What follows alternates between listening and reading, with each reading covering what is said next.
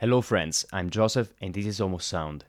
We started Almost Sound and its podcast series with one main intention: to help artists, promoters, record label owners, playlist curators, and others in the music industry share their message and views with the world. We hope that you will get inspired by their stories, experiences, and work, and that by spending time with them at home, you will also get to know them as people. Without further ado, let's welcome today's guest.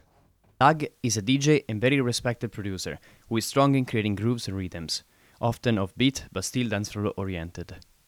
His music has made regular appearances on labels such as Mord, Elements, Them, and Lady Upperberry, plus a number of remixes on imprints such as, but not only, Green Fetish Records, Coincidence Records, and others.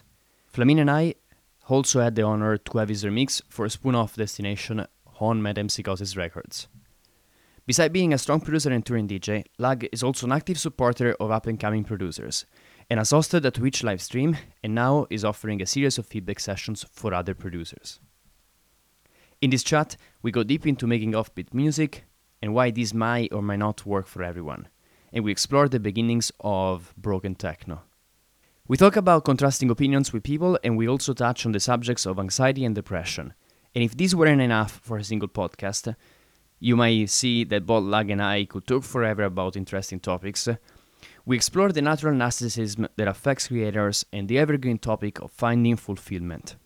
In all of this, what strikes is not only Lag's humor, humanity, and capacity of not taking things too seriously, but also his preparation and strong passion for his craft. Enjoy. Lag, thanks so much for being with us. It's a pleasure to have you here. Yep, thank you for having me. Yeah, great. I think so. A couple of things. I think you've been very active during lockdown, which has been a crazy time for everyone, and also for people in the music industry. What is one thing that you feel you have learned during this couple of months, and that perhaps stays with you after lockdown? Well, there's two things. One, which is something that we actually talked about just before the interview. This is that I have sort of forgotten how to enjoy just jamming. You know, I've created this connection between making music and having an end product, because that's kind of the goal. If you're meaning to live off of this, then you have to turn your hobby into a job, meaning that you have to start thinking about, if something you're investing your time in is going to be released, if it's going to be, shared around enough so that you actually get some gigs off of it and stuff like that. So yeah. I'm using this time to relearn how to just enjoy the process of jamming, making music without any goal. Like if I make a loop, I'm happy with it. If I just sit down and play around with some gear that I have without actually accomplishing anything, just like enjoying the playing around with knobs and, hitting random keys without having any idea what the fuck I'm doing. Yeah. It's just fun. So I'm relearning I'm finding new value in this, and I'm relearning to do it. The second thing is that I always perceived this whole thing, like with the music scene and the clubbing, and I always had this, like I actually worked in a company for a while, and they used to call me the naysayer, because I would basically the worst possible scenarios would come to my mind, and I usually go with them.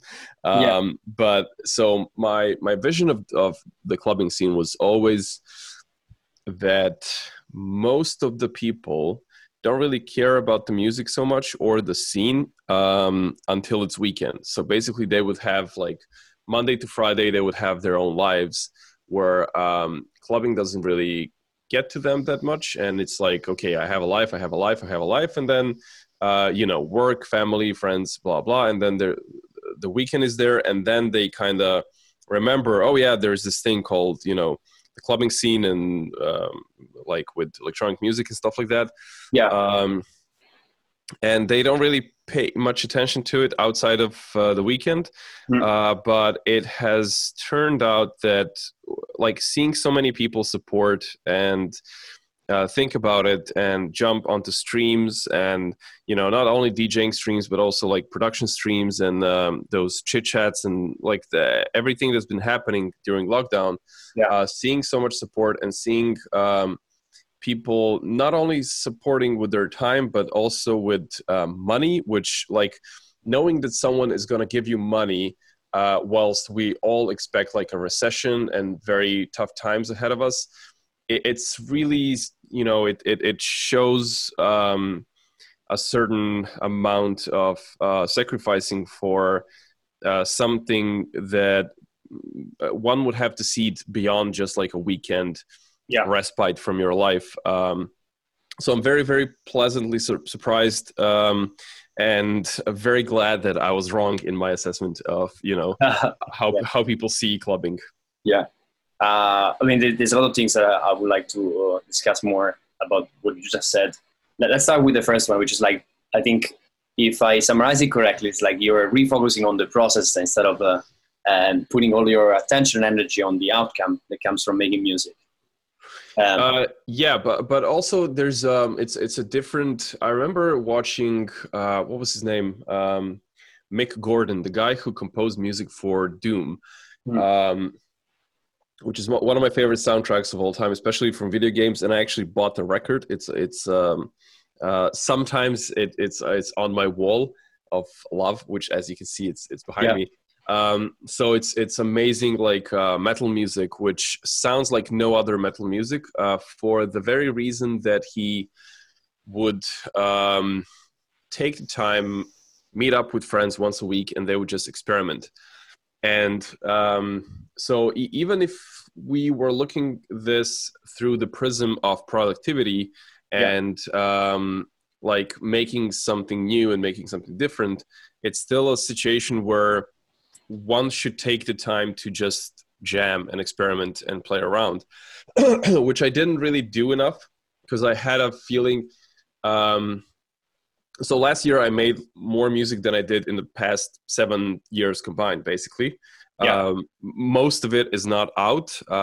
Some of it is still up for grabs, but sorry.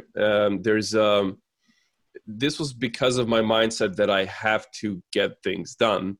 And whenever I would start doing anything that doesn't lead towards an end product, I would just get anxious and stop enjoying it. Got it. But it turns out that like immediately I during lockdown, I sold some gear that was too like menu divey, where you had to spend a lot of time exploring the machine and blah, blah.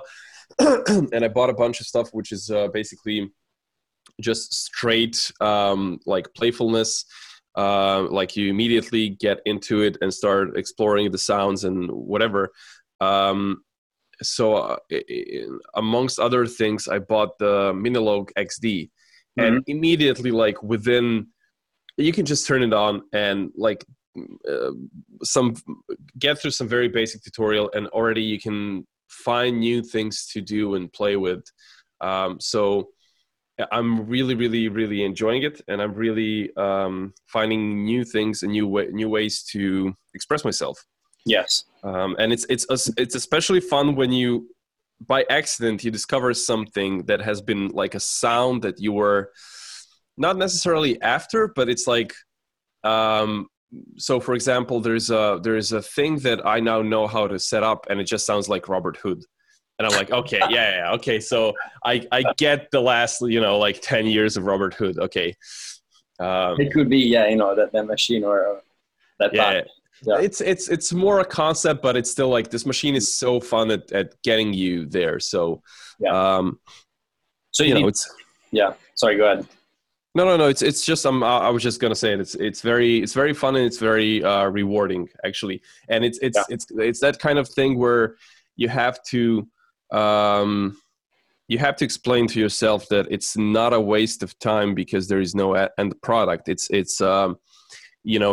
good for the soul, and it's also good for work. So I'm looking forward to keeping that in mind even after this whole thing is gone.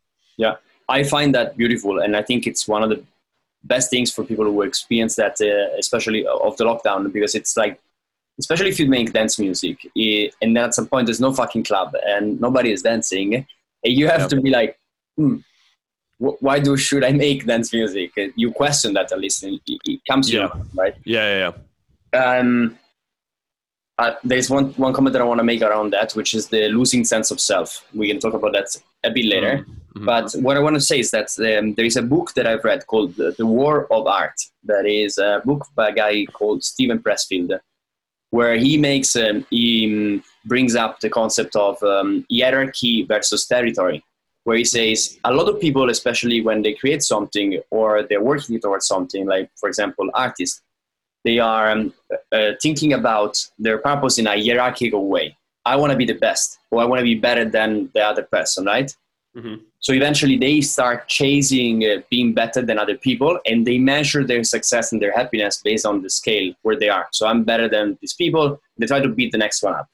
And then the paradox is that it's never fulfilling. It brings to happiness temporarily, but then eventually, even when you get at the top, you are the best of the best, what's the point? Then you question yourself, like, what am I racing for? Opposite to that. Yeah. It's what is happiness? It's a moment before you want more happiness. Exactly. But then eventually, like, it's almost like having a glass that's a hole. It can never be full for a long time. Yeah. And on the other side of the spectrum, you have the territory, which means you have your territory, and that territory kind of overlaps in some places with other people where you compete or collaborate or whatever. But the point is that you would do that thing anyways, even if you were the only person on earth. And that is where you find joy by making the art, by putting yourself in doing the process. And I think he brings the example of Arnold Schwarzenegger, who was like, high performer, interesting character as well. And he says he's the guy that, like, yeah, of course he trained to be Mr. Olympian, and of course he was competitive, but he's the guy that would train even if he were the only person in this entire world. And that is the thing that's, and he says, as a creator, you might want to question yourself, why are you doing what you're doing? And if it's for hierarchy, you're kind of bonding yourself to something that is not going to bring you happiness or fulfillment more than happiness, actually. So it's an interesting concept that I think, what you said reminded me of that. Yeah, but it's also, I don't know, it's for myself, it's not that it's not that clean cut. I don't know how to, the concept you described is it divides things into sort of two categories, but there's so much stuff that overlaps, and it's so that this was very, very, very confusing for me. So I mean, not the concept, but this entire period, because of the concept that you explained. So for example, I have so I basically have this absolutist way of thinking, which is shit, but I have it. Meaning that your thinking is polarized. It's like, I believe this and that's it. Is that what you mean? No. Absolutists, it's more of a thing like it's either 0 or 100%. So it's either that I think that I know everything about something, or I will just give myself a hard time about, like, I will see it as a 0%, even though it's like 70 to 90%.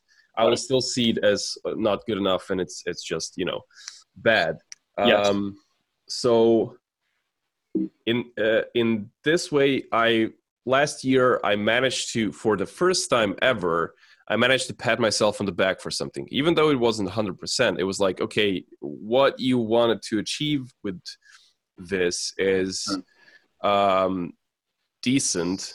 Actually, it was about DJing, because I grew up on Jeff Mills and Dave Clark, and listening to people who share my view of DJing, which is that, first of all, especially when it comes to techno is sort of like, even though it can be very magical and it can be very elaborate and can have a lot of story behind it and stuff like that. A lot of techno is just tool music. And when I say just tool music, I don't mean that pejoratively, like devaluating it. It's very, very hard to sort of capture an interesting enough emotion and feeling that it doesn't bore you, even though it's not changing that much for like 5-6 minutes.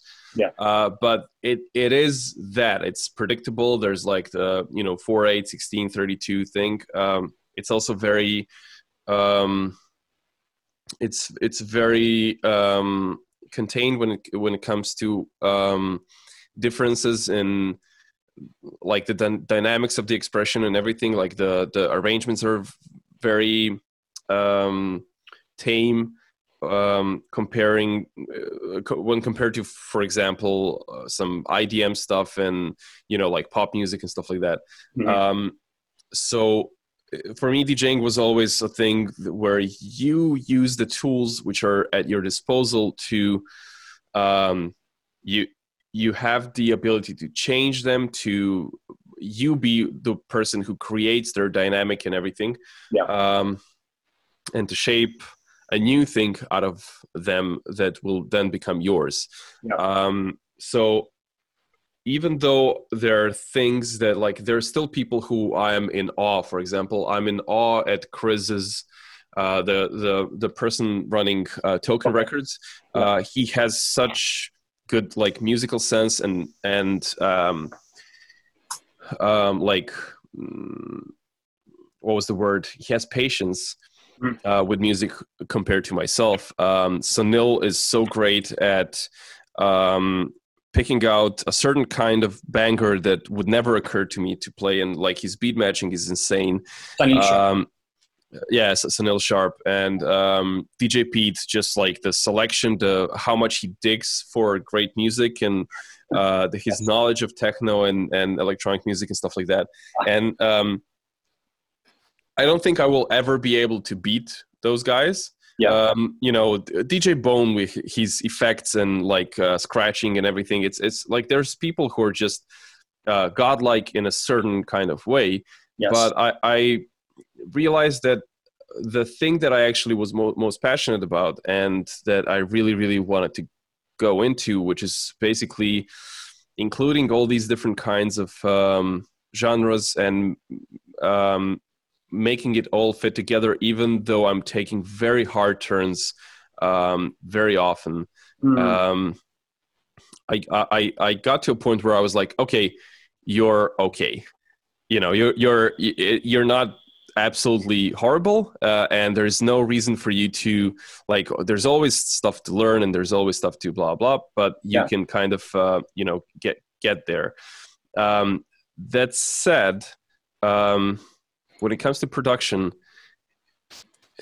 even though I'm sort of happy with where I am when it comes to like sound design and production value and stuff like that, there's still this fight in me that is like literally the two sides that you just explained through that analogy. They are both present in me. So, for example, I'm obsessed with the groove. I'm obsessed with making something that's sort of different and that has a certain very noticeable amount of danceability in it, and that has different rhythms and stuff that's maybe not so obvious and not so like easy to digest, but it kind of creates something of value and opens certain doors. But at the same time, I still have people who come to me and say this track is unplayable. And these are people who love my music and who are they're not trying to like challenge me or anything. They're just like saying, okay, this is so difficult for me and I cannot make this work. So it's sort of a struggle between this is the music that I want to make and I want to make it whether someone likes it or not and whether someone plays it or not. But then at the same time, I'm aware of the art of making a tool and making it functional and making it usable and making it accessible to anyone who wants to use the emotion that you were trying to create. So so at this, in the same way as that, I still have like a thing in my head where, okay, I want to make music, but then at the same time, what is the music for? Who is it for? Right. Does it work? And within the does it work is the equation of why make music and release it when there is no platform for it to be used the way it's supposed to be used, meaning there are no clubs, Yes. there are no parties and stuff like that. And even that, like, there's there's always there's was he a Dutch? I think he was a Dutch philosopher, Kierkegaard, who was he basically came up with the word that we today know as angst, which is whatever you choose, there's going to be regret. There's no one perfect choice or anything, and basically there's like, if you don't make music, you're going to regret it. If you make music, you're going to regret it. So it's down to choosing what sort of making music brings you joy and what sort of music brings you money if you're going to chase that. So right now there's absolutely no money in the whole equation, and I think that if I were to make music that is sort of for clubbing or anything, it would just remind me of the fact that something that I dearly love is not available right now. Yeah.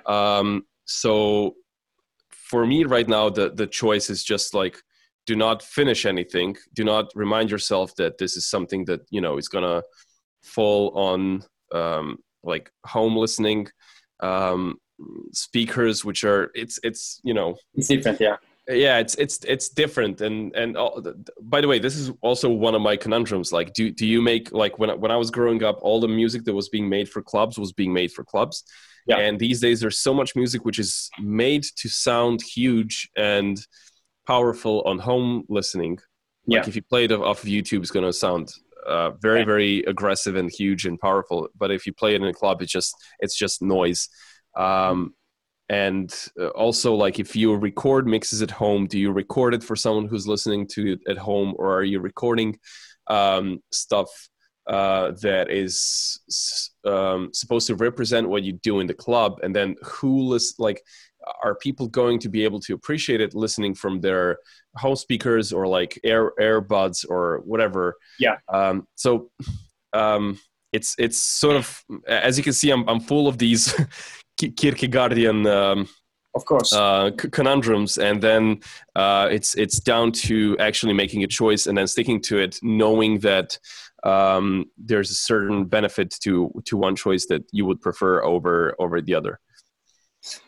Yes, yeah, of course. I mean, it's not a black and white thing, and I think it also changes over time. Yeah, exactly. Yeah, exactly, as you mentioned before. And one thing that is very interesting is, I think these lockdown presented the opportunity for people who generally do club music, like yourself, for instance, to be a bit more free from that. It's painful as fuck, but it's also like, it makes it a bit more free to be like, you know what, I'm just going to enjoy playing with this machine today.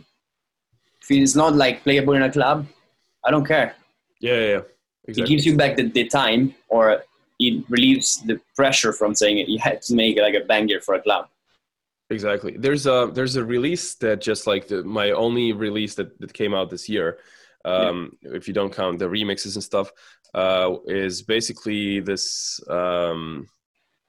record on Upperberry, the first release on Upperberry, which people from Berlin, they know them for their club night in About Blank. So the release is basically the person running the label came to me and said, can you do something different? And it was so liberating, making music which you don't have to think about the structure, the playability, the usability in the club or whatever. So like the B-side, and there's one digital remix. All the remixes are very, very club friendly. They're very, they're different. They're very nice in their own regard. And I have played them so much. I haven't played either of my tracks in a club because they're just not for the club. But making music that doesn't have to follow certain guidelines and stuff like that is so liberating. Yeah. And but it's still fun to have a certain amount of structure and certain amount of like, okay, this should be a song. So while there is joy in just playing around and saying, okay, this was fun, and just leaving the machine, there's also a lot of joy of actually creating something that's musical, that doesn't necessarily, it can be electronic or whatever. So we're making electronic music, so it's going to be that. But if it doesn't really fit the clubbing world, if it's just like music, it's also very, very, very, very fun. Because then you're faced with the challenge of creating a structure that is for a song rather than a tool, which are very, very different things. Yes, and I find it interesting that also like a promoter essentially Appleberry asked and allowed you to make something that is not for a club. Amazing. Yeah. It's the I don't know how to properly pronounce his name. He goes by Jew. I hope I'm pronouncing it right, but he's very very open-minded and very, very, I'm so grateful that we got to do this together, because I'm also in love with the artwork and everything. We had so many delays and everything because of Corona and stuff, but it's finally out. So if you guys are curious, just Google it. The release is, it's called The New Social Norm. And the A side is originals, and then there are remixes from Jofar, Hapa, and Wallace. And the artwork is by Floating Bastard, aka Marco. He's an amazing designer from Belgrade. He keeps it very simple, but it's always memorable, whatever he makes. So check it out if you're curious. Yes, for sure. And also I will include it in the show notes of this. And so Floating Bastard, did you choose the artwork maker, or it was their choice? I recommended him because I was in love of his work for some time now, and it was quite easy to get. I mean, Jew was very into the his style, so we it was a very quick decision. Got it. Amazing. And there are potentially like one thing that I wanted to ask. So. Is this thing of trying to make, so having the love for making more offbeat, slightly unplayable tunes, but also being driven to do stuff that works in a club. Like, how do you combine that? Because I struggle with that also. I can see it like whenever I see it from my music or from other people's music, when you do the broken stuff, you almost flip your audience in two. There's a very little part of people who are like, fuck. And usually those are producers or the geeks of music. Like, I love this shit. It's amazing. Like, it just sounds so weird. And like, I love how you process this and stuff. And then the 97% of the people are like, nobody even mentions that. Or they just say, this sucks, you know? No one even played. So there's a bunch of, there's a bunch of producers from Slovakia who actually pioneered the style. They're mostly Lokti Brada and Rumenige, and also DJ Boss, HU, who I think he came up with a new alias now, but I keep forgetting the name. So what they did was they pioneered this style, which was very broken. Actually, the first kind of offbeat track was release was by Steve Bicknell back in like 96, 7 or something like that. And let me just try and Google the name of the. And I guess they spread a lot with the audio salts, no, from Basmoy, I think. Audio Assault was Basmoy and Jeroen Liebrecht. Made them, it's amazing producer as well. Yeah. So it's the Lost Recordings. I think it's the Lost Recordings #1, the Wife Plus for Whom. And basically after that, there was a lot of Slovakian stuff, which was then also picked up by the UK crowd and Planet Rhythm. Well, yeah, the UK crowd, meaning like Surgeon, Regis, the 65D Mavericks, James Ruskin, and also some of the Spanish crew, obviously, like Christian Wunsch, um, Oscar Mulero, but they weren't as much offbeat as they were like broken beat or whatever, especially Rico. Rico was very broken beat. That said, so my whole point of this was that the Slovakians, they made it right. Like immediately they had this style which was very it could always fit on Tresor, for example, which is predominantly like a 4/4 label, but at the same time they had elements which are very, very broken, very offbeat, and it really, really works well. So my problem is that I'm not the music I'm making is not like, okay, I'm inspired by the straight stuff, but I'm going to make it a little bit more offbeat. It's that I'm inspired by the offbeat stuff, and then I'm going to make like stuff that is one step beyond that. Yeah. And this is way more removed from the 4/4 stuff than most of the most of the Slovakian stuff. Yeah. And also there's an element which when I say this out loud, it's going to sound pretentious, but I hope that it doesn't, because it's just fact. And this is that people growing up and trying to be DJs in our time, we would have to learn to beat match, and we would have to learn to beat match really well. Yeah. And I remember practicing like crazy on all the offbeat stuff and on like drum and bass records, which are played at 33 instead of 45. Then like I remember hearing the British Murder Boys track called Be Like I Am, which is so confusing because like the anchor of the loop changes within a minute. You mentioned that there in the masterclass, I remember. Yeah. So basically, when you learn to beat match on those things, which are super broken, like the drum and bass stuff was mostly created by using loops which were organic and were not really quantized and stuff like that. So you learn to not beat match on the kick or the snare or the hi-hat, but you listen to the entire loop, and then you get a feel for where the anchor of the loop is, and then you align the anchors, which are like these fictional imaginary points in the loop.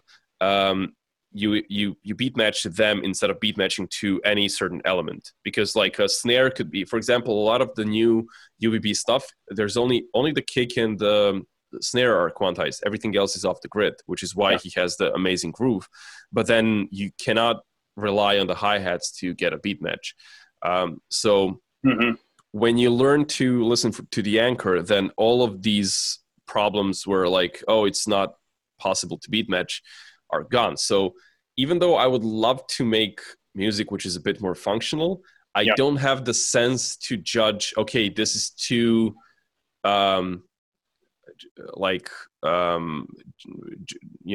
staggered or too offbeat or too whatever, because it all sounds to me like it's easy to beat match. It's not. I don't hear the problem. That's the thing. So I'm not able to get into this mindset to differentiate what works and what doesn't. And it's just crazy hard for me to do so. So I just, whatever sounds good to me, I make it, and then I hope that people will play it. And I try to make as much possible stuff so that, if I fail with 4 tracks, 1 track is like the 5th one is going to work. So fingers crossed that it's 2 and not just 1 on every 5. Of course, but there's also the other side, which is like we never control the audience in a way, right? So what eventually they feel about the track is very subjective relatively, and a lot of that is to a certain extent is luck, unless you make a record because it sells that way. But when you make a record that you're trying to express what you feel, and eventually you will always find people who hate it or don't care about it. Of course, yeah. I didn't want to release Controller. I was Wow. like, oh, I fucking hate this. I mean, I was so tired from the track because I had problems with the mixdown and Hmm. everything, and I was just like, I fucking hate this. I don't want to release it. Blah blah. And then Bass talked me into it, and I was just like, and it was quite a few years before I was able to play it and not cringe. I read that on your post Berghain post on Reddit, I think. Yeah. Yeah. It's interesting because, like, so looking back, if you could go back now in time, would you release it, knowing, you know, what it brought to, like, how, in a way, like, do you consider that track as an important part of your journey? No. I think it was important for other people, and I mean, it was important for me, meaning that it brought me some attention and gigs and stuff like that. And it's always important to me because Surgeon played it, and every time Surgeon plays any of my tracks, it just brings me joy. And it's in that regard, sure, but there are tracks which I love. My own tracks, which I really, really love playing, and I play them like every set, and they always get a reaction and stuff like that. But people don't like they don't seem to be nearly as popular as that one was. Yeah, and then so looking back at the process, you mentioned that you didn't want to release it, and then Bass said, "Okay, maybe we should release it." Like, I find it interesting that, like, sometimes as a producer, maybe a person needs to go out of their own head and let someone else help them make a choice on whether they should release the track. Because imagine, like, if you didn't show the track to Bass, or, you know, the track would have stayed in your hard disk and nobody would have heard it. And I guess, I mean, it had a positive effect on other people, had a positive effect on you.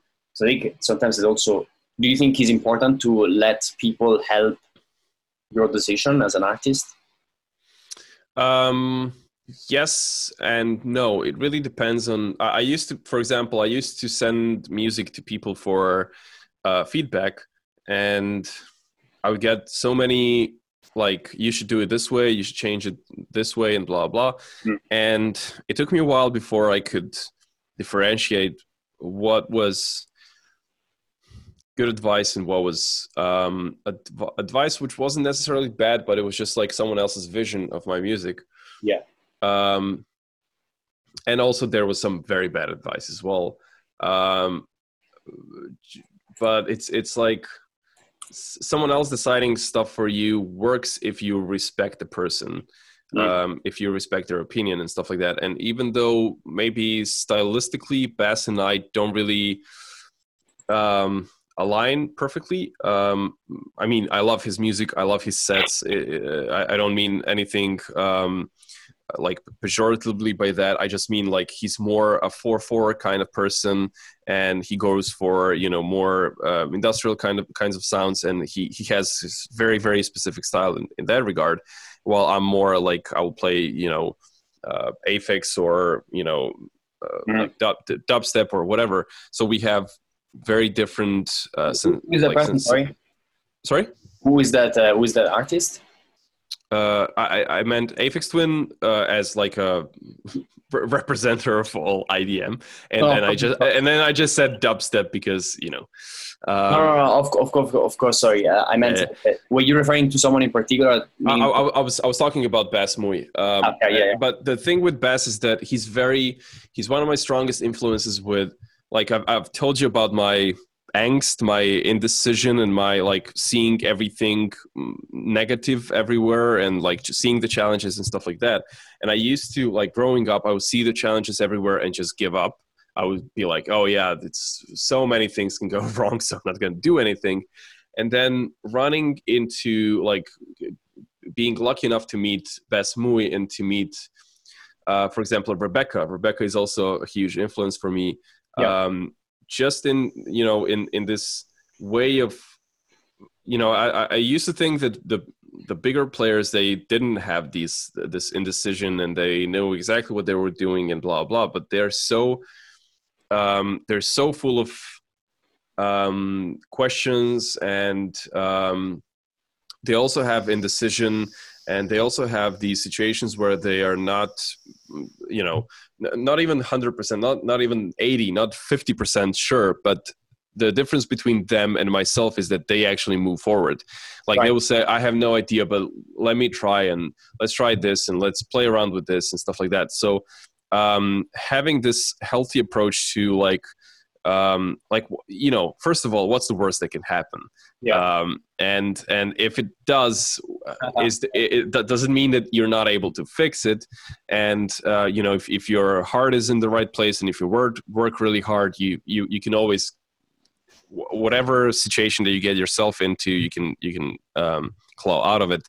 So Bas Mui saying, let's release this, it's such a, it's a doubt remover. It helps me alleviate so much of my self-doubt and self-critique, and just he's such a positive influence in the scene, I think, and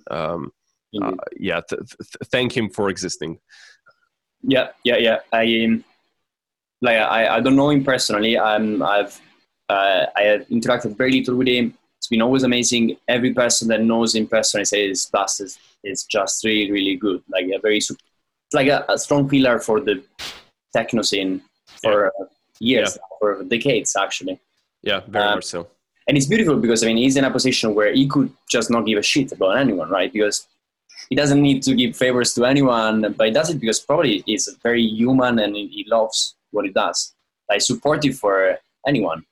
He's so humble, and he works so hard, and he's he also knows, like he spent some time also sort of being lost in the scene, and I remember him telling me about this situation where he would play. He spent years playing a certain kind of techno, and then he got called, out of touch or whatever by some label, and then Blawan playing the exact same records that he played a few years ago, and then the same magazine calling Blawan Forward Thinking, and he knows. Unlike some people who just got to the scene and blew up and never got through a period where they were down or not in demand or whatever, he knows what it is like to be sort of ostracized by the scene, not maliciously, but just because like there's it's the scene, it's still business, and there's sometimes things work out, sometimes they don't.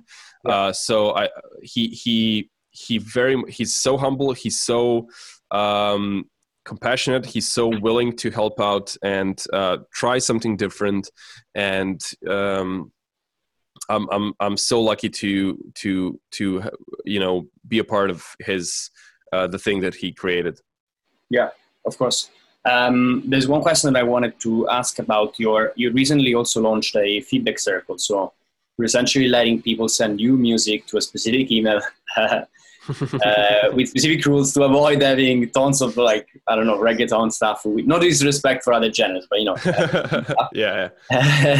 And so, first of all, what brought you to do that? I think is amazing. It's super important for all producers. What brought you to say, I'm going to invest some of my time and my attention to help other producers? Well, the thing is that I learned music production in two ways. One was the RTFM thing, read the fucking manual, which so many people don't want to do these days because YouTube tutorials and stuff like that. But the thing is, if you watch a YouTube tutorial, you always get someone else's vision and someone else's workflow and stuff like that. So RTFM is very, very useful if you want to develop your own style. And then if you're working on a style and you create something and you make a track and you play it to yourself, there's a certain barrier that you have to break, and for this to happen, it's very, very helpful for someone else to hear your music and give you some notion of whether it's right or wrong. Yeah. So the thing is that I wouldn't be where I am if it wasn't for people like Voidless, Makaton, Surgeon, Bas Mui. Also a bunch of my friends like Rory St. John, Scalamaria, Yeah. Omtel guys and stuff like that. Like whenever you exchange tracks with someone, ask them for feedback. I have a friend, he mixes like Dayan. He's my actually like elementary school friend, and he has a studio and he mixes stuff for metal bands and rock bands. Sending stuff to him is very, very useful. Yes. He has a very, very good ear. He's like one of those people who can tell you exactly on which frequency to do like 2 decibels of gain reduction on what element, and you're like, okay, thank you, fuck you.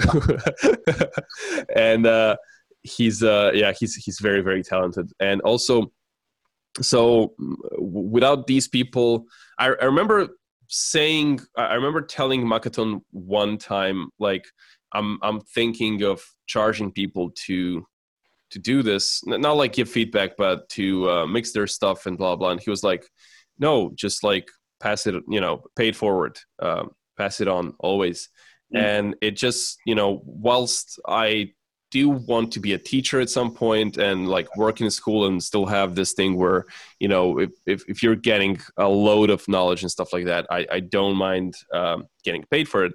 But at the same time, if you're just sending me a track or two to listen to, I don't mind giving you my time. The thing is that I've been giving feedback for a few years now, and it got to a point where every day I get so many requests from people to play their music, and it actually became quite stressful because I feel like shit if I say no or forget about it or whatever. So like January this year, I actually took a month break from listening to other people's music. And then after that, I was thinking about, even before Corona, I was thinking about doing this thing where once per week or 2 weeks, I would sit down, go through people's music, give them feedback on Twitch, which I'm a big fan of because I love playing video games. So Twitch is like, the way people watch football. I just turn on Twitch and watch people play video games. So it's a platform which is kind of familiar to me. And during this Corona time, as you know, I did like production streams where I would do production and answer people's questions or tell them, like showing tips and tricks. So there was a certain community that was built around this, and I really, really enjoyed that. So this absolutely makes sense, like a combination of interaction and it's just like it's just like 3 hours of my time per week. So it's not too much, and it means the world to someone, maybe just a little bit to someone, but it's also a very nice hangout platform, and people get to hear other people's music, and then hopefully some label might actually see this as something interesting and sit in on the listening sessions, because there's so much really good stuff coming in. And I have to say that it also brings me some hope to hear so much stuff which doesn't sound like other music. It doesn't sound like, okay, this is the way you do acid techno, and then but people are coming up with some very interesting ideas and very personal expressions. So it's sort of, it brings me joy and it brings me hope, and people get something out of it. So it's I see it as like a two-way transaction, so to say. I think it's indeed like I love that concept. And do you think that you're getting this, let's call it educated musicians? It's not in a positive way. I mean, I'm not trying to sound other musicians that are not educated, but what I want to say is that like you have a kind of, maybe you nourish like a selected crowd of people who interact with you with respect, and then maybe when they send you a track, it's a personal thing they're sending to you. It's not just like they're sending shitloads of demos in a BCC email, and you end up like having to listen to weird stuff. Do you think it's because you kind of created this community around you perhaps with the streams?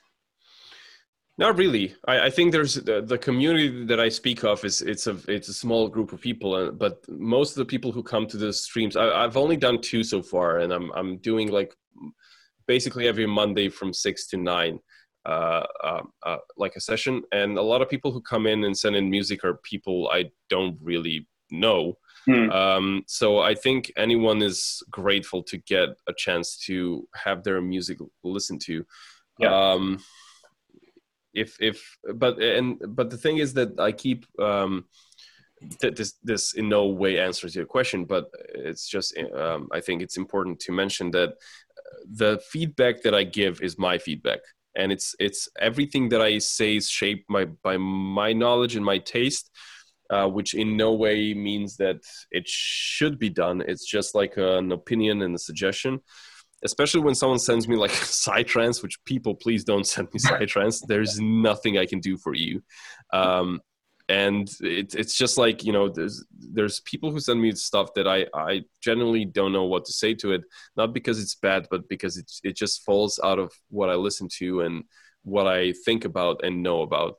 Yeah. So there's all kinds of, and it's also Twitch. So if you know, you get around a lot of random people who don't really, who have no idea who I am. They just want to get some feedback for their stuff.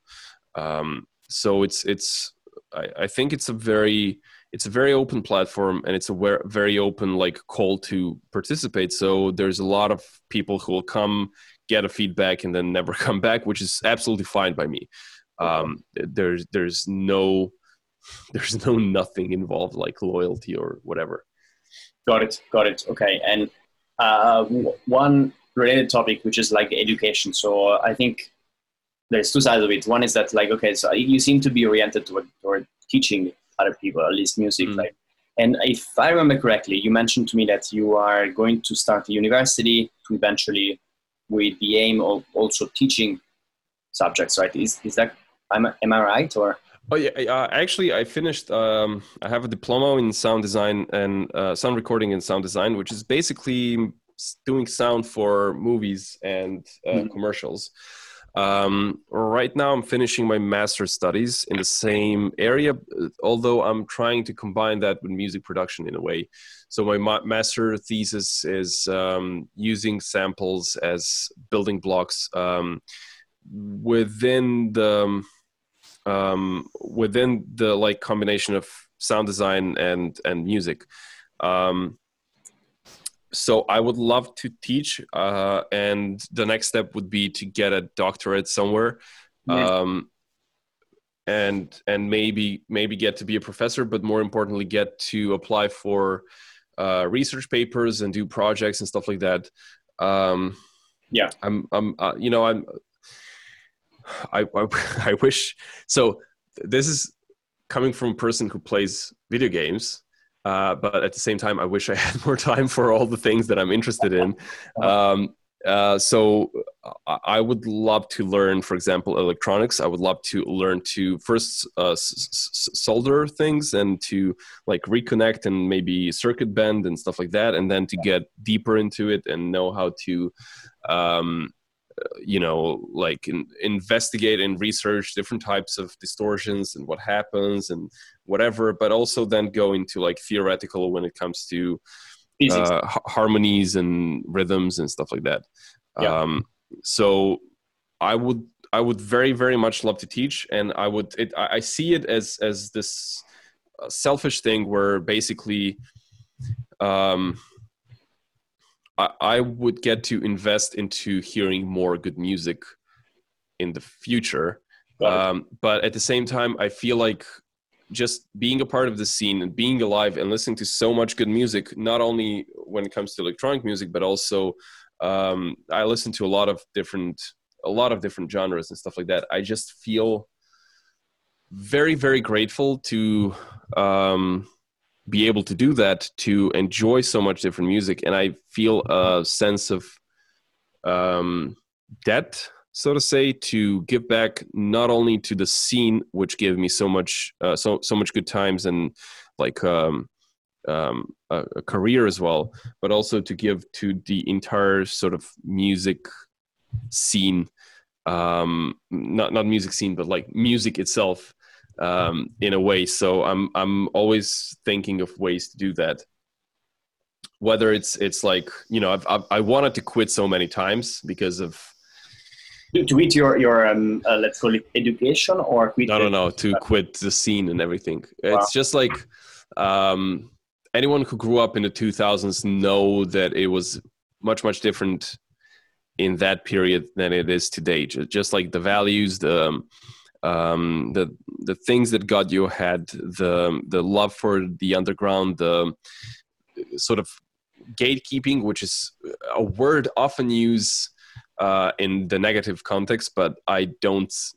There are some things that need to be gate kept. So like making sure that the underground is the underground, and that corporate sponsors, which are often very helpful and very useful to the scene thriving, also don't necessarily get us to only think about the money and only think about the tickets sold, but also get us to experience some stuff which is not like which has a lot of value in the artistic but not necessarily financial. So a lot of that is gone. A lot of the old scene is gone, and it makes myself and people similar to me really want to quit. But at the same time, since the scene gave me so many years, which are which make me very happy, I at least owe it so much to, you know, stay active and try to bring the values that I think are good to have in this kind of scene. Yeah. There are two questions. One is an easy one. It comes from the audience. The other one is a bit of deeper one. The easy one is that, is there any music theory, production book, or resources that you would recommend to someone who is becoming a producer? It comes from a guy on Instagram called SRCX9. I'm pretty sure it's not his or her real name, but yeah. Any books that you would recommend to people? There's a very, very useful book called Making Music, which is by Dennis DeSantis. It's called Making Music: 74 Creative Strategies for Electronic Music Producers. It's sort of published by Ableton, actually. Wow. It's a very useful book if you are into making electronic music, and it has some very nice methods of like approaching the music production process and everything. There's also a PDF that was floating around made by Object, where he describes his creative process, and it has some very, very interesting points in there. Yeah. There's also music which is video, which is for like video game design. Mm-hmm. It's called Theory of Fun. Wow. Theory of Fun for Game Design by Raf Koster. It's very, it's obviously for video games, but if you're in any way into video games, and you understand them, the way they work and everything, then it sort of boils down to, if you quantize everything he's saying in the book, it's about creativity. And then there's some stuff which is specific to video games, obviously, but you can basically apply it to creativity as well. So I don't know what else I would recommend. There's I mean, my recommendation would always be watch a lot of tutorials, but make sure to always keep in mind that this is someone else's process. So if you learn something from a tutorial, that's great, but try to make it yours. Try to evaluate if this is something that you need, you like, you want, and if there is any way to alter it and do it differently. Also, a lot of the things that I have come to understand is basically through just analyzing stuff. Like if there's, just knowing the tools, knowing what reverb does, what compression does, what this and that, and then you get to, if you hear a track, you get to hear, okay, that's how he did this, compression or this trick with the vocal and the reverb and stuff like that. So, and then if you really like how it sounds, you get to, apply it in your way and stuff like that. So my only suggestion for reading all of this and doing all of this is find your own way. Think about it enough to create your own methods and your own, workflow and your own approach to music. So to have your music sound like you and not like, whoever is the most paid DJ at the moment. I definitely agree. And that like, it would be such a shame if people like only went for the whatever exists and is successful already route, because you will lose people creativity eventually. Like, There's a lot of beautiful stuff. And this is something I think you made very clear at this point when we did the masterclass with you. And it strikes me that also like Scala Meriglia, who just did another masterclass with us, he basically said the same thing. He said, whatever I'm telling you right now, it's my process. Pick something you like and just do it your way. That's the secret. That's lots of hours. Exactly. Yeah. Nice. It's so easy to sound good. Like if you understand yourself and you understand what you like, and then first of all, you're going to be passionate about creating your thing way more than if you're creating someone else's vision. And then also you get to understand the intricacies and the small details which actually make the music magical.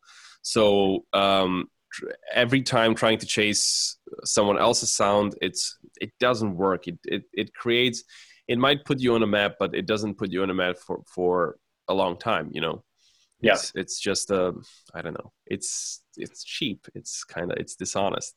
People very much hear if it's you, and even if you don't get like a million fans or whatever, the 5 fans which are big fans of what you do are going to be fans of you, and not your interpretation of whoever is famous.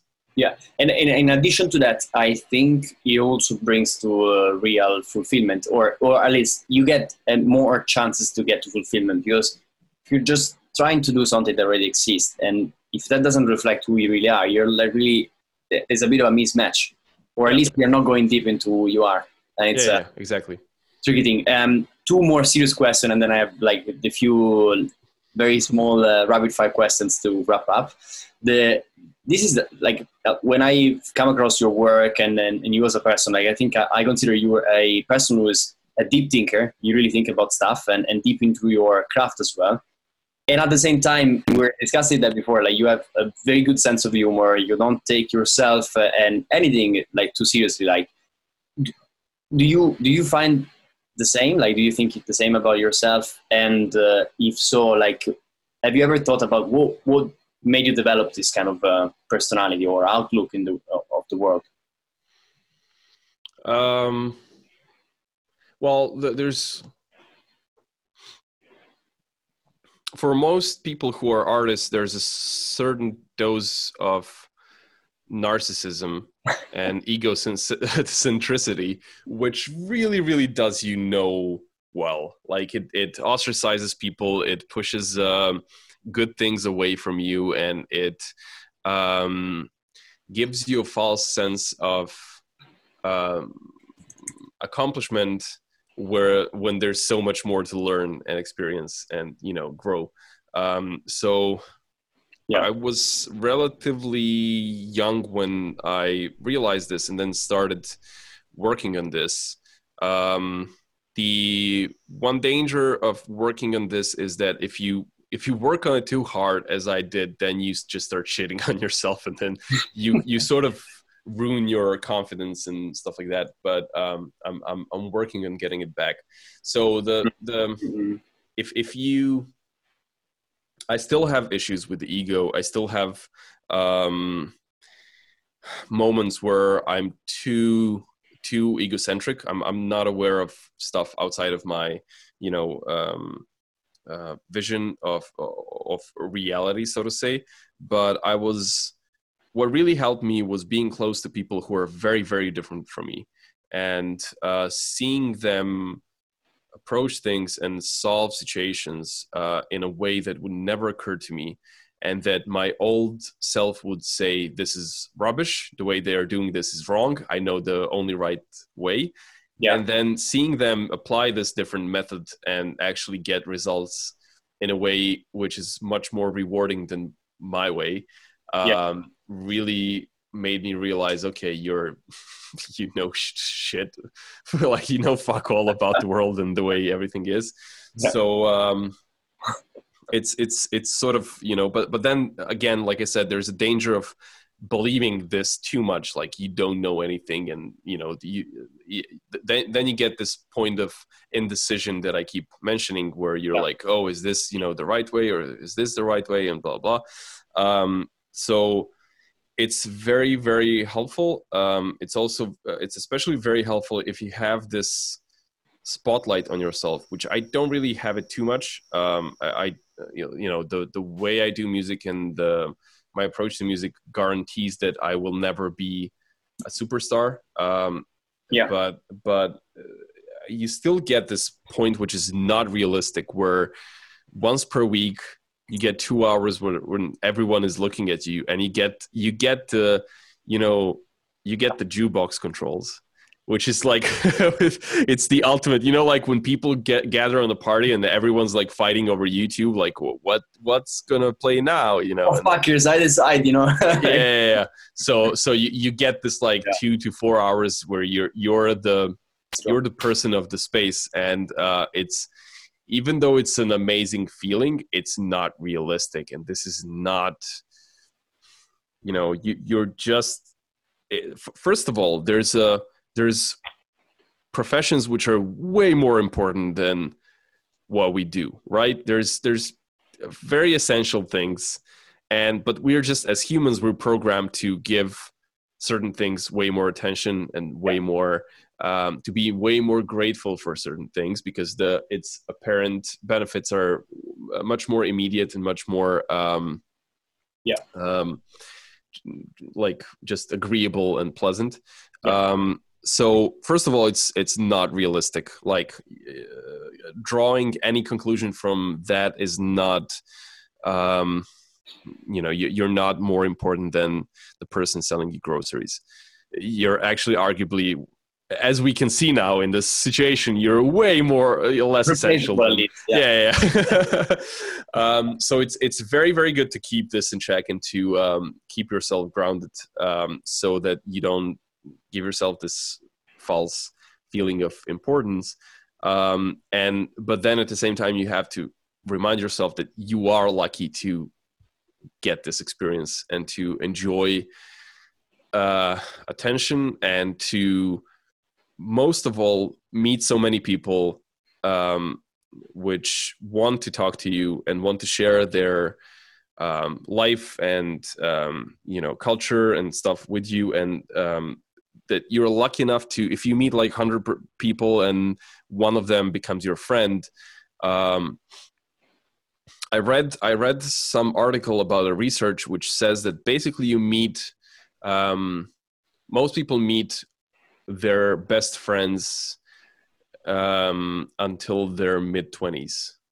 And then like the new people you meet, you don't really let into your life so much, and you don't really get to you know, you're stuck with the people your mind has already decided are your friends. But with this job, you get to meet so many people, and people who you just click with instantly, and who, because you're not in your country and you're somewhere else, and you get all these like cheat codes in your head which help you, you feel like you're sort of dependent on them, and then your brain sees them as like, opens up more to them, and then you get to actually have a friend, even though otherwise you would have like all these walls built up, and you know, so it's such a great job to do. It's such a great profession, but all of that can very easily go away if you're an asshole. So try not to be an asshole is the mantra that's very good to have when you're a DJ / producer / musician. When you get a lot of attention from people in general. Exactly. Whatever profession you end up doing or activity. And then my final deep question is about the sense of anxiety and depression that a lot of people feel, me included. So I throw myself in that bucket, but I think it's almost like something that affects deeply our generation. That's my opinion. I see tons of people who are between their 20s and 30s. They are and effectively are feeling a strong sense of depression and anxiety. And I've read during the lockdown, one of your big posts that it was very interesting for me to read, because I think you also made me think about stuff for myself. Like, first of all, like, do you feel that this is something that particularly affects our generation more than others that came before us? And if so, do you think there is any reason, any specific reason, perhaps linked to our lifestyle, social media, social interaction, that drives that? I think yes and no. I think depression was always a thing. We are just way better these days at diagnosing different things that bother us, or push us towards the unhealthy side, so to say. I think that's a part of it. I think we always had people who were depressed and stuff. That said, we are built in a certain way, and we are prone to.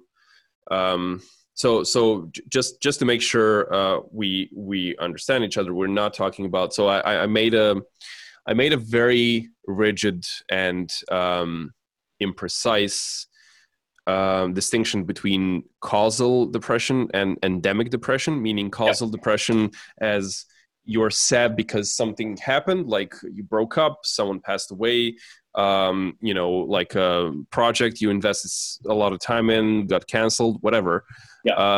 Which is, you have a fair reason to be depressed and sad, and it basically goes away with time in most cases.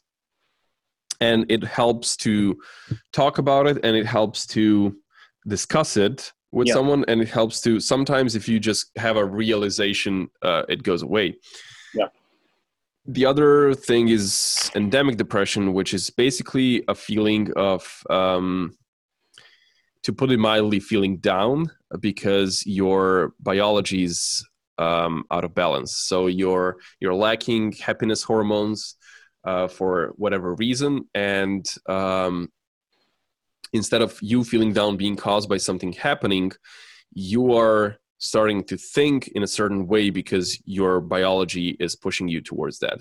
And in a similar way that, for example, PMS, because of hormonal changes and stuff like that, pushes you towards different moods and stuff. We are talking about the endemic depression, which I could, even though, like I said, I think it was always there. There is always this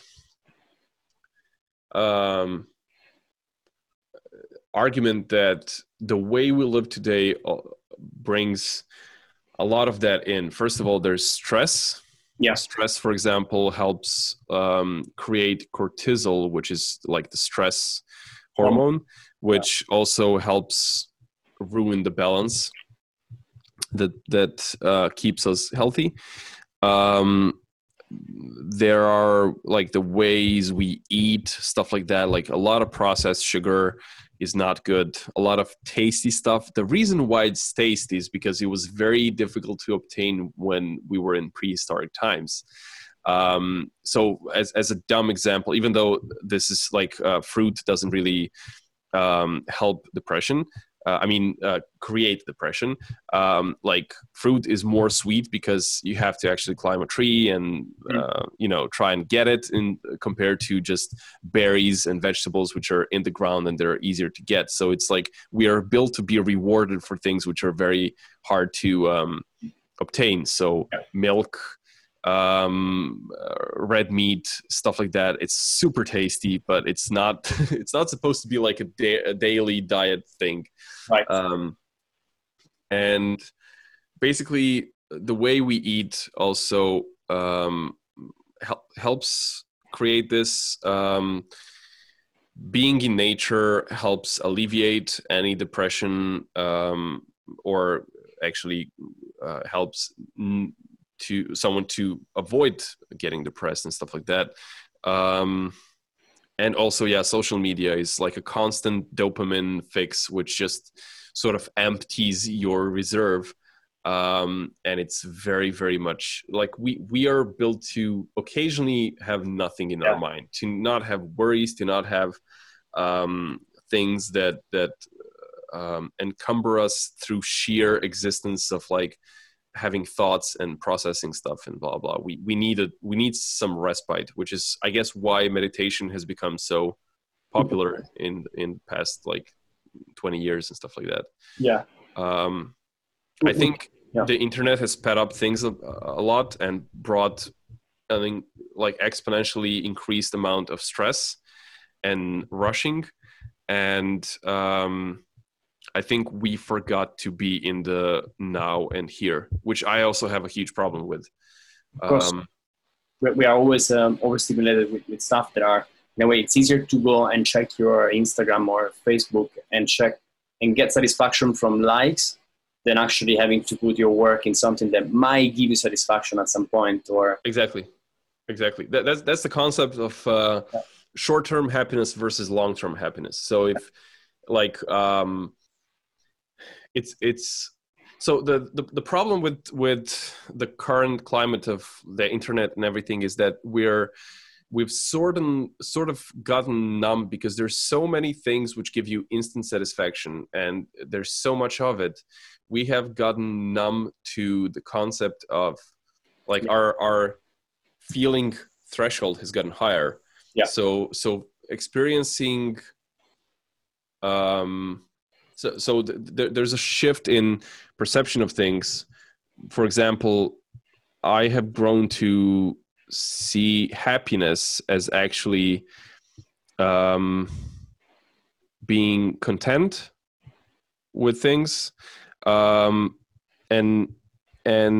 opposed to me like 5 years ago seeing happiness as some ecstasy or explosive emotion of like constant joy and like overwhelming sense of joy, and it's just a thing of like, and now I'm trying to like just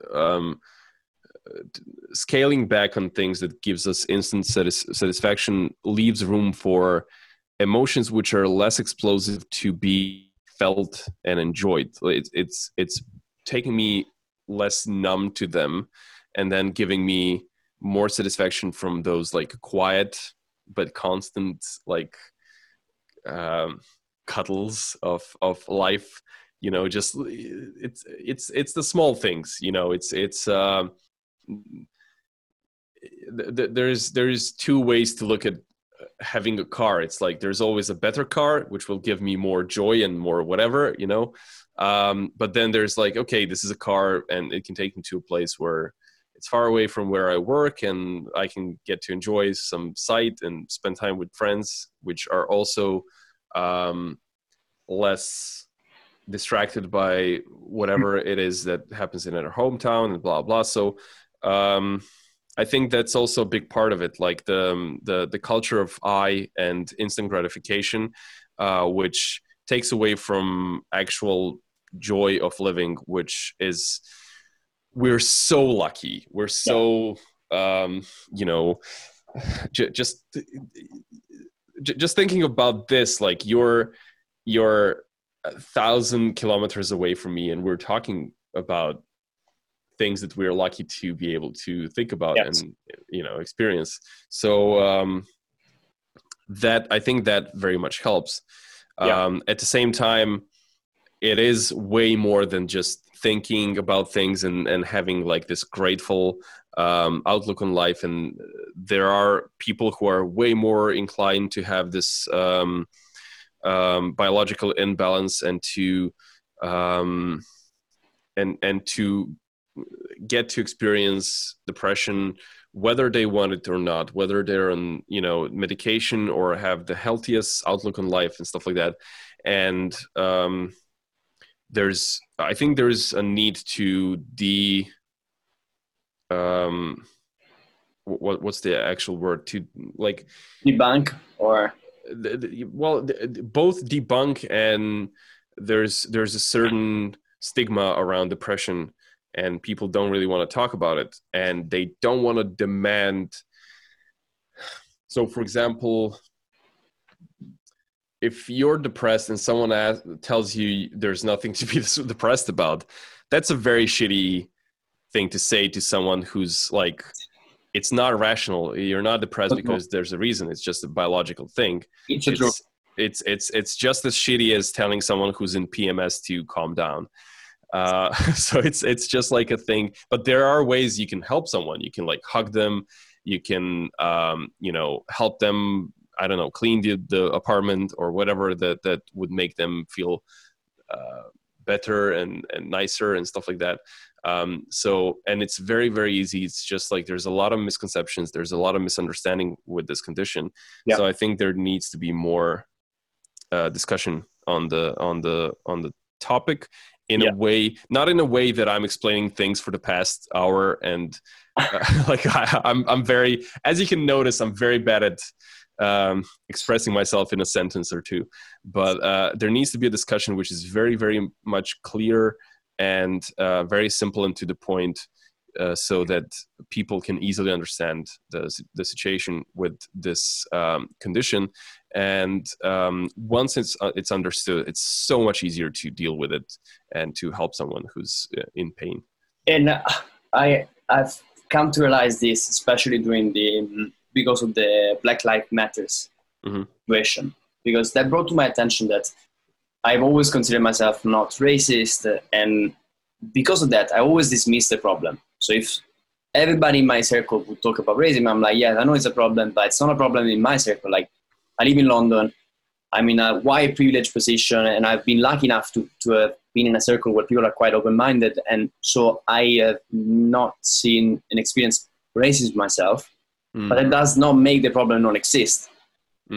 So when someone will come to me and say, hey, this thing happened, I'm like, let's just not think about it. Like, there's certain explanation. Maybe you are perceiving that in a way. So, and that's sometimes the behavior that I have adopted unconsciously when someone said, I'm thinking about this thing and I'm feeling down about that.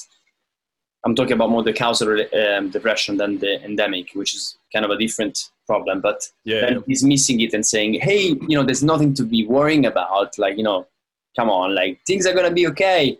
It is not a very good way to solve the problem. And actually, you're kind of telling that person, shut up, which is the opposite of what we're saying, which is like, let's talk about it. And, I'm not a psychologist. I'm not going to probably be able to help you, but I'm going to listen to you. I'm going to hug you.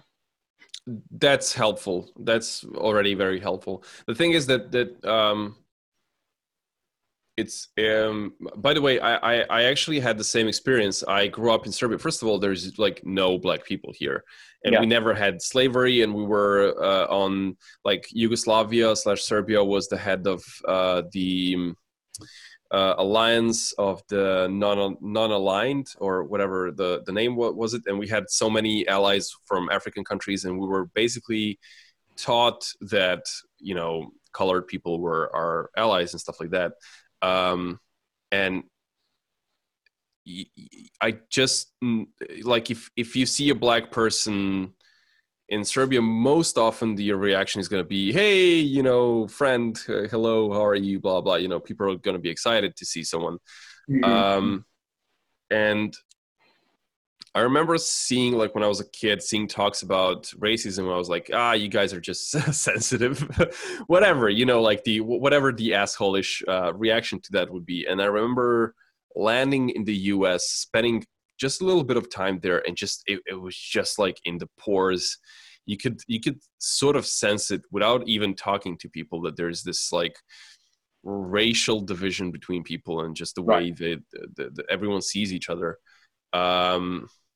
And it's so real, but at the same time, I also, like, I experienced, like, we had a very strong campaign against Serbians and large during the 90s for multiple reasons. And I did experience people treating me differently because I'm Serbian and stuff like that. And it's so easy to assign someone else's struggle to something that you went through, just as a Serbian. Even to this day, there's so many like just when it comes to my career, it's just like the standard is different. The gear is more expensive here. The income in local scene is way less. The flight tickets are more expensive than they would be if I lived in like Berlin. And I would see this as hardships that you just overcome and deal with, and you kind of move forward. So there's a way of like, okay, life isn't fair. It can never be fair. And with a certain amount of unfairness, you just have to deal with.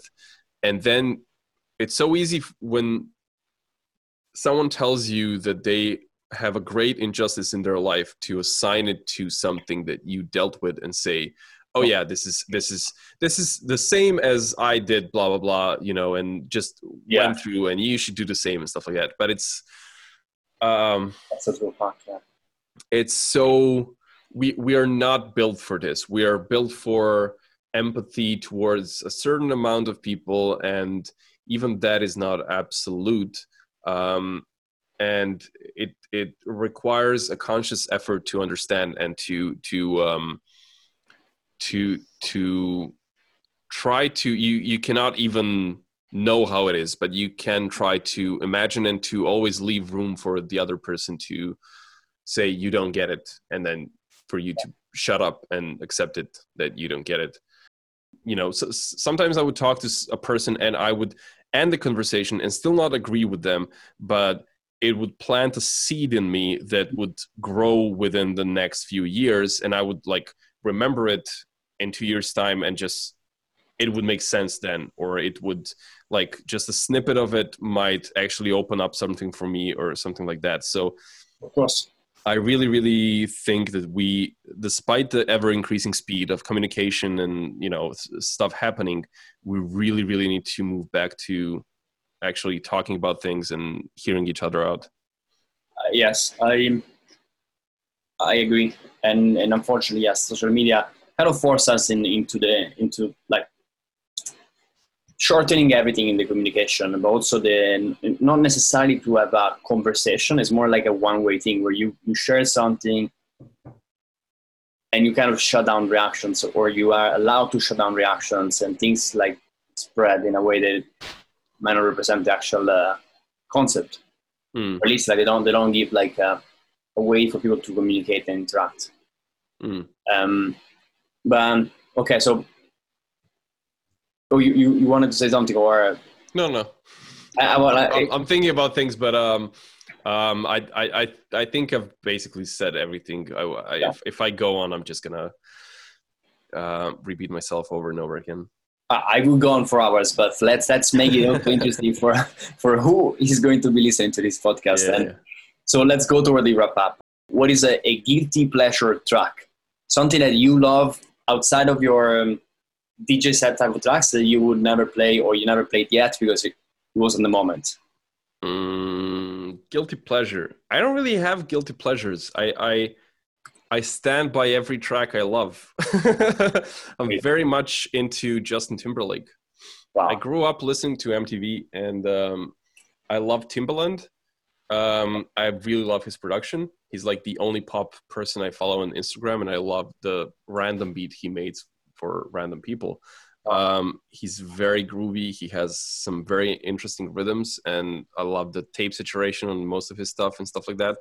And most of the collaborations he has with Justin Timberlake are amazing. So, for example, the Filthy, the main track of Justin's last album, was just crazy structure of a track. I wish it was a bit groovier, but just the build up, the transitions, everything. It's just you know, it's still pop, but at the same time, what the fuck is happening?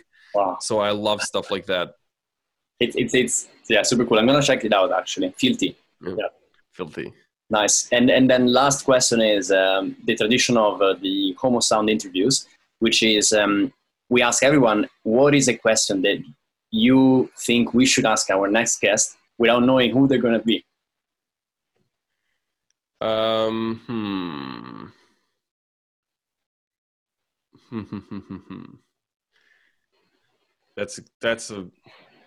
That's very meta. Can be easy or hard. as you wish. What is the one album that you think people don't know about and should really listen to? Yeah. Especially if it's outside of electronic music. Yeah. Amazing, yeah.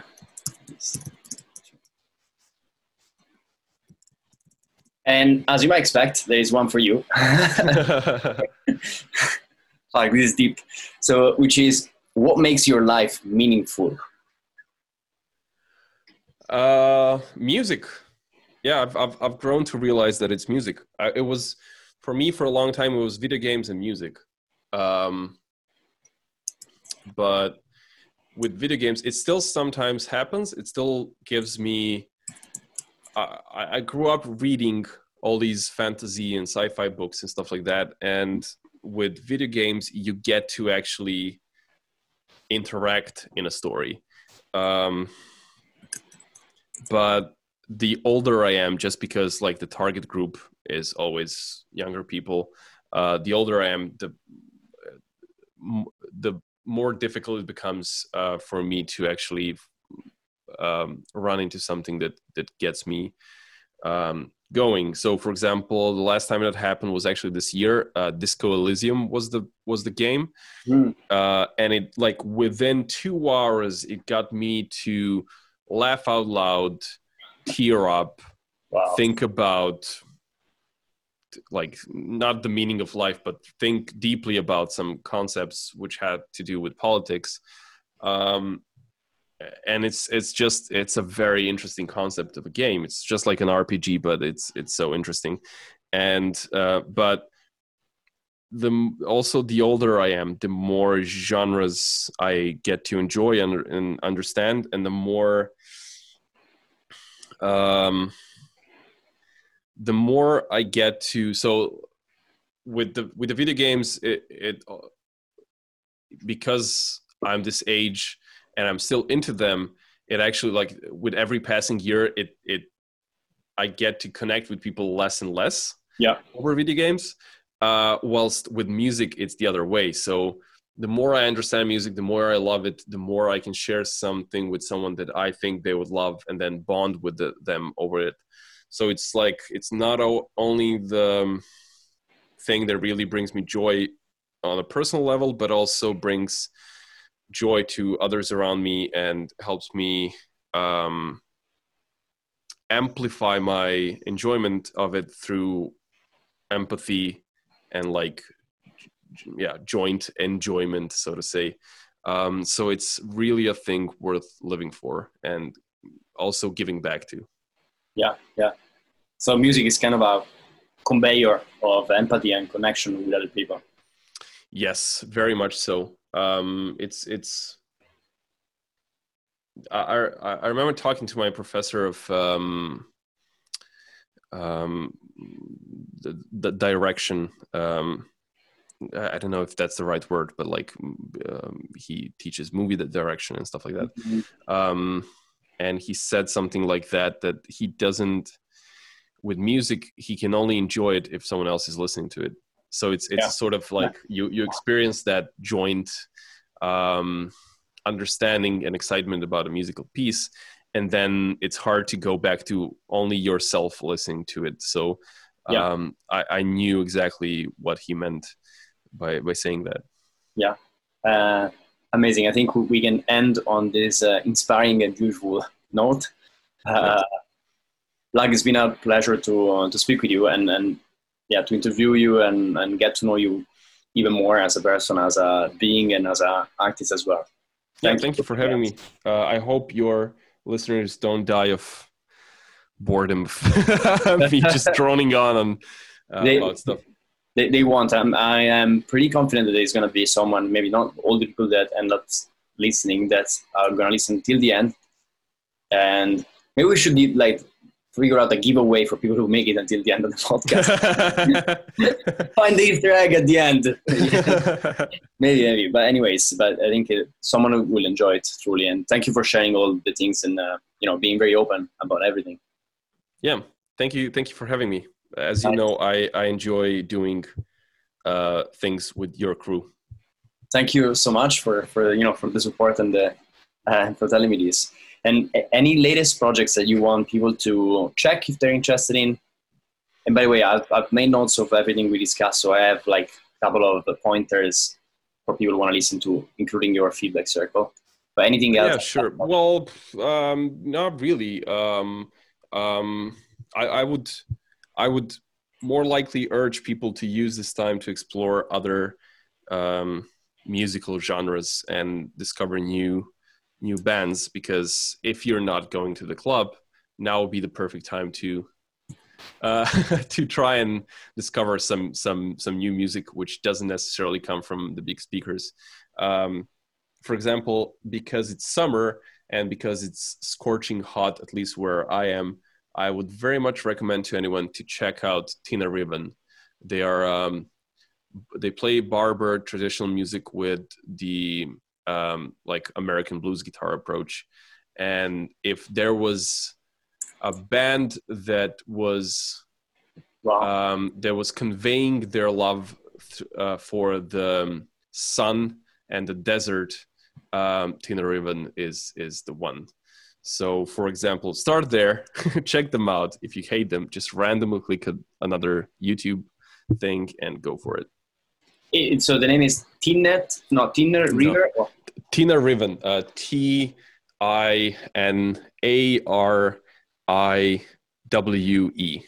Wow. N. Tina Riven. Okay, wow, nice. Amazing. Like, thanks so much for being with us again. And yeah, pleasure to speak with you. Yep. Thank you for having me. Speak soon. Nice. Okay, guys, this is Joseph, and this is the outro. If you really like the content, I wanted to ask you, please consider liking us on Instagram or leaving a review on the podcast. Whether you're using that on Apple is very useful for us, and your comment makes all of our work worth it. Also, if you have any guests that you really would like us to chat with, let us know. We take any suggestion or any feedback, and we use it to improve and direct what we're gonna do next. If you're a producer and you're interested in masterclasses with artists such as Scalameria, VSK, Romek, Lag, and many more, you can now check our website homosound.co.uk. We have plenty of classes and more are coming as well. So brace yourself, you're gonna get a lot of content. And one last thing, shout out for Vlad for editing this podcast and Declan for creating the content that you all see on social media. Plus, of course, big thanks to Juliana, Flaminia, Alessandro and Rick from TapeFeed for all the rest of the work at Homo Sound. Thank you so much for listening. See you next time at Homo Sound.